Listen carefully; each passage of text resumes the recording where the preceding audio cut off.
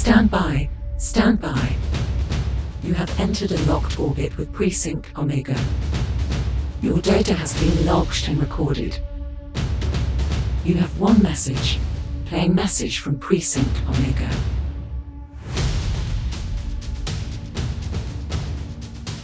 It's Friday the 15th of October, my name is Roby Jenkins, and this is the second of a two-parter in which I'm looking at the impact of 3D printed miniatures on the miniatures wargames industry. The first episode, I looked at the impact on Games Workshop and concluded that whilst it might mean a change to their business model, it ultimately wasn't going to hurt them as a company. But this time I want to look in more depth at the impact of the growth and proliferation of tabletop 3D printing on the miniatures wargaming industry that isn't Games Workshop. So the first thing I want to talk about is the impact that it's going to have on smaller manufacturers. And this is really a straightforward question of arithmetic. If you look at a big manufacturer, if they are making tens of thousands, hundreds of thousands, millions of units of an item, and there is a small number of people who are creating pirated or equivalent products in a small volume, well, a large volume minus a small volume is still a large volume. So the big manufacturers really aren't troubled by this stuff, but when you're talking about small manufacturers who are working in small volumes, when you're creating dozens or hundreds or only thousands of units of a product, and there's a small volume of pirate or equivalent products being produced that are removed therefore from your volume of saleable goods, then you have a big problem. A small volume minus a small volume is a non-viable business. So what we're talking about here, and I don't want to go too far down the rabbit hole of piracy, I will talk about it later. It's more about equivalence. So it's the question of some people will buy miniatures from a small manufacturer. Let's take a really good example, Brigade Models. Brigade Models, UK-based small business, two-person business, mostly Tony Francis working in his hut casting stuff away. He produces some lovely spaceship miniatures, terrific spaceship miniatures, really nice. I own loads of them. Spaceships are a really easy take for 3D printing because they are symmetrical, they're blocky, they favour large areas of zero detail and small areas of high detail. It's really well suited to 3D printing. Now at the moment Tony's doing fine. Brigade Models is selling well. There are some great spaceship games out there like A Billion Suns and of course Horizon Wars Infinite Dark, and his spaceships are great for all of those. But there is almost nowhere in miniatures wargaming where 3D printing is proliferating as quickly as it is in spaceship miniatures. So Tony is a small volume manufacturer. He's a successful one, but it's small volume. The more of his potential customers are choosing to print miniatures instead of buy them from Brigade Models, the more of an impact it's going to have. And because his volume is naturally small, a small volume of interested parties who, rather than buying miniatures, print them is going to have a disproportionate impact on a small manufacturer than it would on a massive manufacturer like Games Workshop. This situation is exacerbated by the fact that the people who are most likely to buy from independent small manufacturers like Macrocosm Games, like Bad Squiddo, like Brigade Models, like Kurasan Miniatures, the people who are most likely to buy from those are indie gamers, people who are interested in playing independently designed games rather than the mainstream big name products. And at the same time, it's people who are interested in independent indie games who are more likely to be buying desktop printers.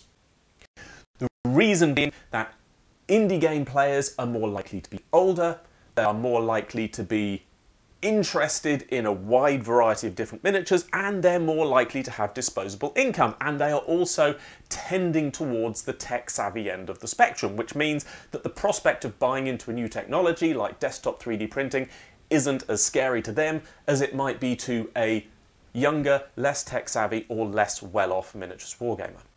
So what are the options for small manufacturers? Well, the first one is change or die, adapt.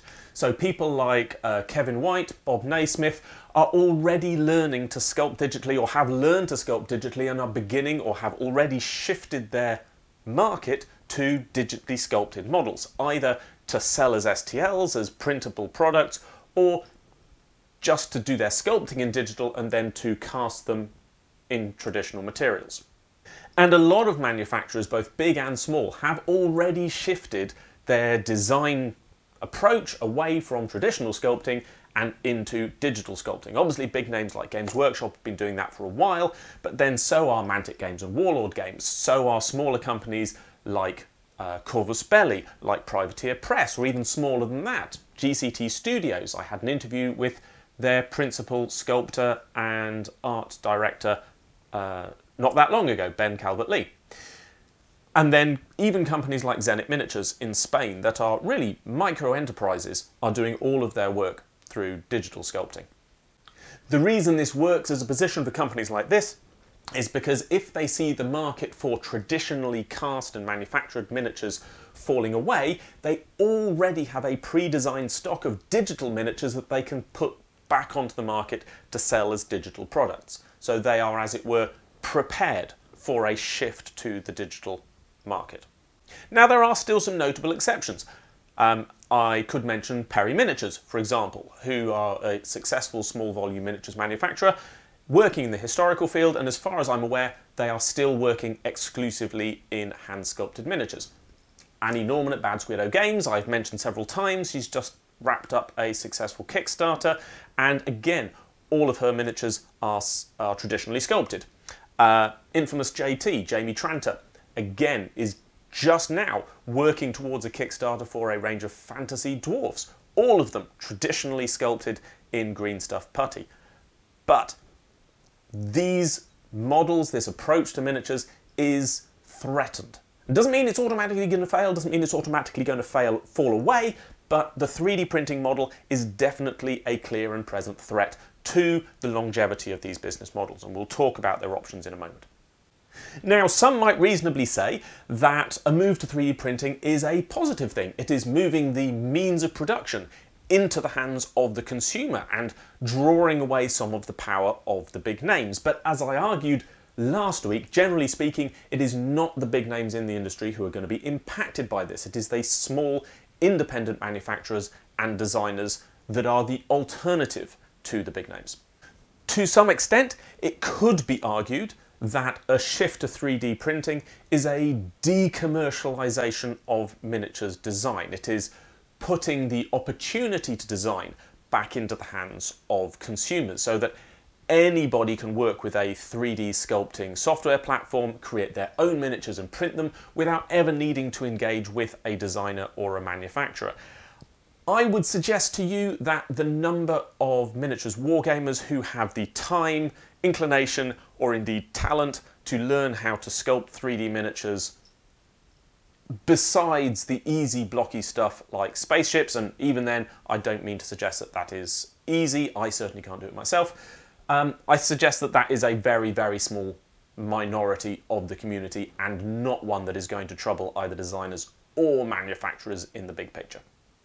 But this is where we come to piracy, because you do have the prospect of people who are either sharing STLs illegally, or they are illegally downloading STLs, or they are simply scanning pre-existing miniatures. Now, 3D scanners are not really desktop technology at this stage, but if the 3D printer becomes a ubiquitous piece of desktop technology, it seems extremely likely that the desktop 3D scanner is going to follow very rapidly. And once you have desktop 3D scanning, it'll become much easier to pirate pre-existing designs into unprotected STLs that can then be printed ad infinitum.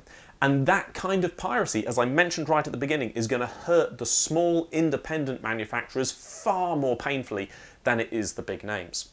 So yes, it is easy to talk about this as decommercializing the process, but the people who are going to be hurt by that decommercialization are not the big companies. It is the small independents that we rely on to present an alternative to the big names. Is it then perhaps, if not a decommercialisation, a democratisation of miniatures designs when anybody can decide what they're going to make, what they're going to print? I mean, I talked about it being difficult to design your own miniatures, but actually there are services like Hero Forge that can allow people to design all kinds of miniatures of every conceivable race and size and time period and all kinds of options. And you know, services like Hero Forge are only becoming more elaborate and more flexible, and you know, I can see that becoming a more accessible way to design your own miniatures. Now, obviously there is a price associated with that, but does that represent a democratization? My concern is that that offers not democracy, but anarchy. And I don't want to get into the politics around this precisely, but there is a risk, therefore, of miniatures design rushing to the lowest common denominator. And if you want to know what I mean, you can look at any creative environment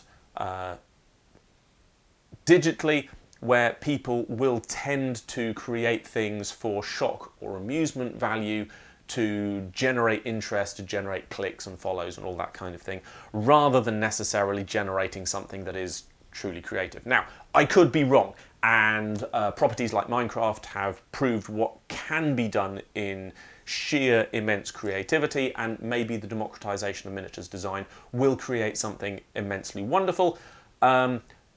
It's easy to look around at the state of democracy right now and believe that maybe that's not the case.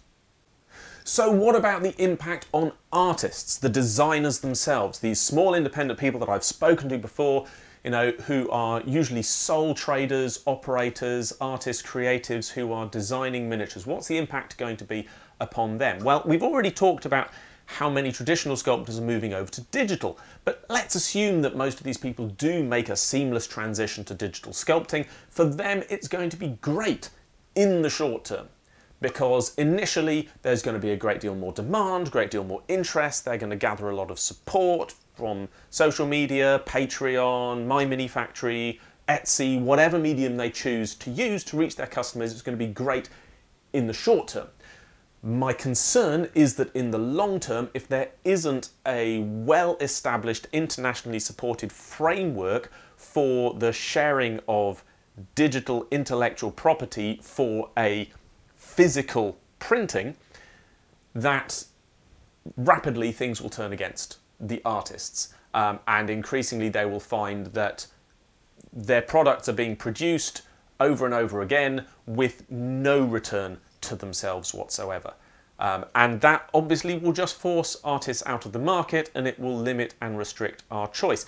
Artists will then have to make one of two choices: either stop bothering or get themselves under the umbrella of one of the companies that is able to offer them the commercial protection they need to make a living, i.e. the big names in the market.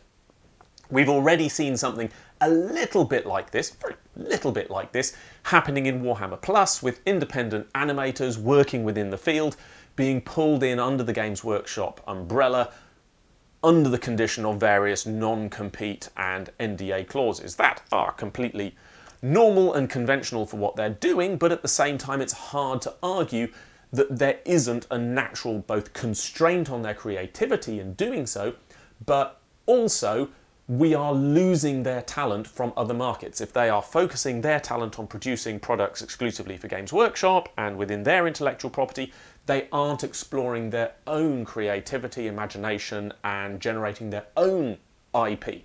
And as I talked about a few weeks ago, IP is valuable stuff. What can be the impact upon the community as a whole? Well, my concern is that a proliferation of 3D printing and a normalization of 3D printing as the principal access point for tabletop miniatures is that we will see the community split into three. You'll have the mainstream printing community, people who are downloading legal and legitimate 3D designs from mainstream manufacturers and designers for mainstream games. Then you will have the indie printing community. They are people who are legitimately downloading designs and new miniatures from independent designers for less mainstream games. And there will be within those two communities, of course, an illegitimate section that are interested in downloading pirating copies for one or the other, more likely for the mainstream because it's always going to be larger. And then last of all, you'll have the old school community, people who still want their miniatures hand sculpted, hand cast in metal or resin or whatever it might be. And that will be, I suspect, it'll be the equivalent of wanting to listen to your music on an LP or on a cassette tape. It works, it's a market, but it's a teeny tiny market. And that is very much the point, that each of these three markets is going to be smaller in its own right than the whole market community as it exists right now. And it will create division between those markets that will mean that they don't really cross over or interact commercially speaking. Socially they will, I'm sure, but commercially speaking, they will split into separate markets. And the bigger challenge of the proliferation of 3D printing in tabletop miniatures is that it starts to degrade the accessibility of the hobby. Now, whilst I'm talking about normalizing printing and the growth of desktop 3D printers, that is all true and that is all very interesting and exciting, and there are positives that I'll talk about in a moment, but there will always be people who can't afford that access, who can't afford a printer, who don't have the space, who don't have the security, who simply can't access that technology. And with access to that technology removed, so access to the hobby is removed. And there are enough people already talking about how expensive it is to get into the Warhammer hobby. Now, the non-Warhammer tabletop miniatures hobby remains a very cheap, accessible, easy to enter pastime and hobby. It's a lot cheaper to buy games and miniatures that are not Games Workshop than it is to buy into GW's stuff. That's undeniable. But the moment you make access to a desktop 3D printer a prerequisite for access to a hobby, all of a sudden you're cutting out a large chunk of the population who can no longer participate.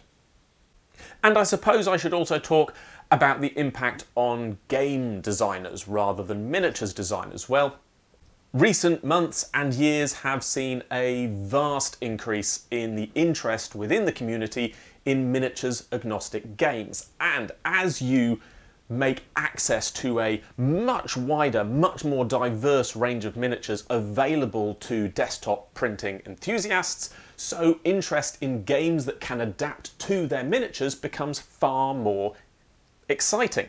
At the moment, it's more about adapting miniatures to games. That's why people are always interested in creating alternatives for products that Games Workshop makes. People like Puppets War, people like Max Mini, people like Cromlech, that kind of stuff. They're all the aftermarket equivalents. Well, now imagine a reversal of that circumstance where actually any miniature is possible, so what people become interested in is games that can adapt themselves to their favourite miniatures rather than vice versa. And that's incredibly exciting.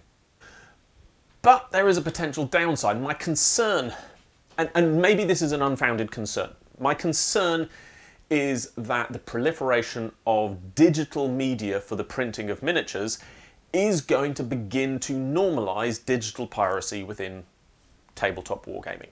And once you normalise tabletop piracy for miniatures, so you also normalise tabletop piracy for rule sets. And there are loads of sites out there right now where you can download pirated digital versions of rules, including mine, which is very frustrating for small producers like me that literally rely upon sales of my rules to survive and get by. To know that there are people out there who are downloading them for free from illegal websites is very upsetting. And I could see that could only get worse under a culture of normalised digital wargames piracy. A logical response from small manufacturers is, of course, not to release digital versions of games and instead to release games only in print editions, which has an appeal, but on the other hand, creating print editions is extremely capital demanding. So to release a PDF, I just have to click a button, but if I want to release a print version of my games, I'm talking about volumes of 500 units minimum up front, which costs me a lot of capital, and I have no guarantee that all 500 are going to sell. So, you know, it pushes small producers, small designers out of the market. Now, there are strategies and solutions that could address that, and if that time comes, I will absolutely happily stand up and talk about how we can do it. But those are some of my concerns about the potential impact of 3D printing on designers, artists, manufacturers, and you guys, the community of tabletop wargamers. But before I go, I have to ask a really important question, which is, so what?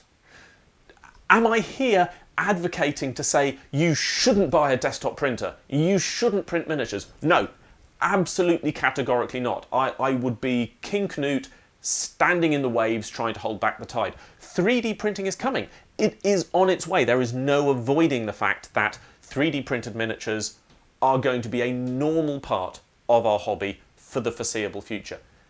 It is yet to be determined whether they are going to become the dominant part of our hobby. My suspicion is that they will, but I could be wrong. Maybe they will only ever be one portion of the industry.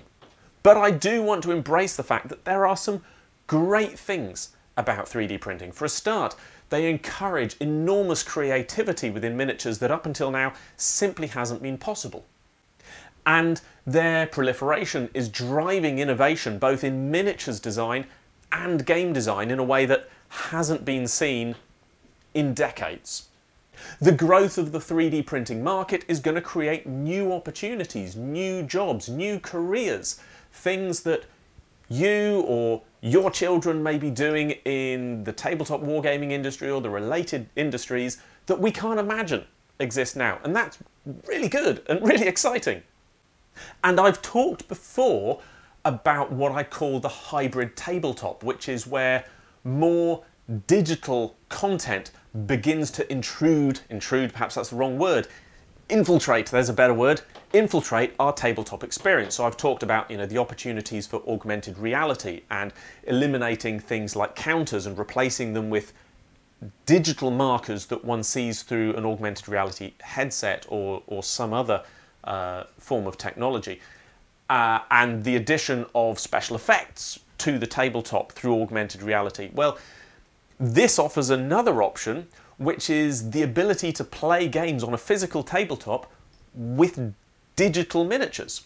So you don't even need to print your miniatures. They are created digitally and then projected directly onto the tabletop virtually through augmented reality. And that offers the very interesting possibility of a hybrid game where one side might play with physical miniatures and the other one with digital. Or an army that might consist of both physical and digital miniatures, possibly even thematically, so that something like Infinity the game that has their thermo-optic camo miniatures, you could actually have miniatures that are literally obscured to the players, so they can't see what they are.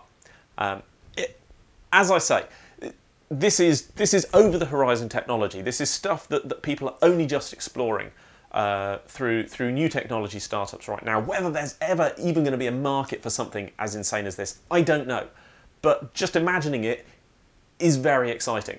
So I absolutely don't think that 3D printing is a bad thing. I absolutely don't think that a proliferation of desktop printing or the growth of the STL market is something that we should see as a threat to our hobby.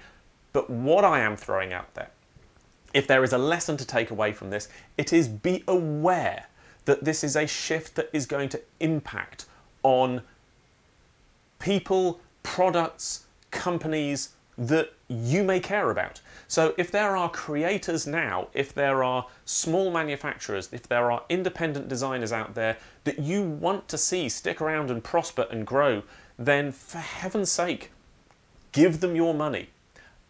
And support them. And if you don't have money, support them other ways. Support them through likes and shares and retweets and follows and whatever helps support and boost the visibility of those independent creators. And if you do it now, then those people will be in a better position as the market begins to shift and change and adapt to the new 3D model. Anyway, that's everything that I had to say about 3D printing and its impact on the market. And I hope you've enjoyed this episode. If you have, please do, as they say, like and subscribe on YouTube if you're listening on YouTube, or if you are listening to the Podbean audio version of this podcast, then please do like and follow on whatever platform you are listening. Thank you very much, and I'll speak to you again next week. Warning, warning. Docking clamps released. Decoupling complete. Thank you for visiting Precinct Omega Starfarer. Safe journeys. Until next time.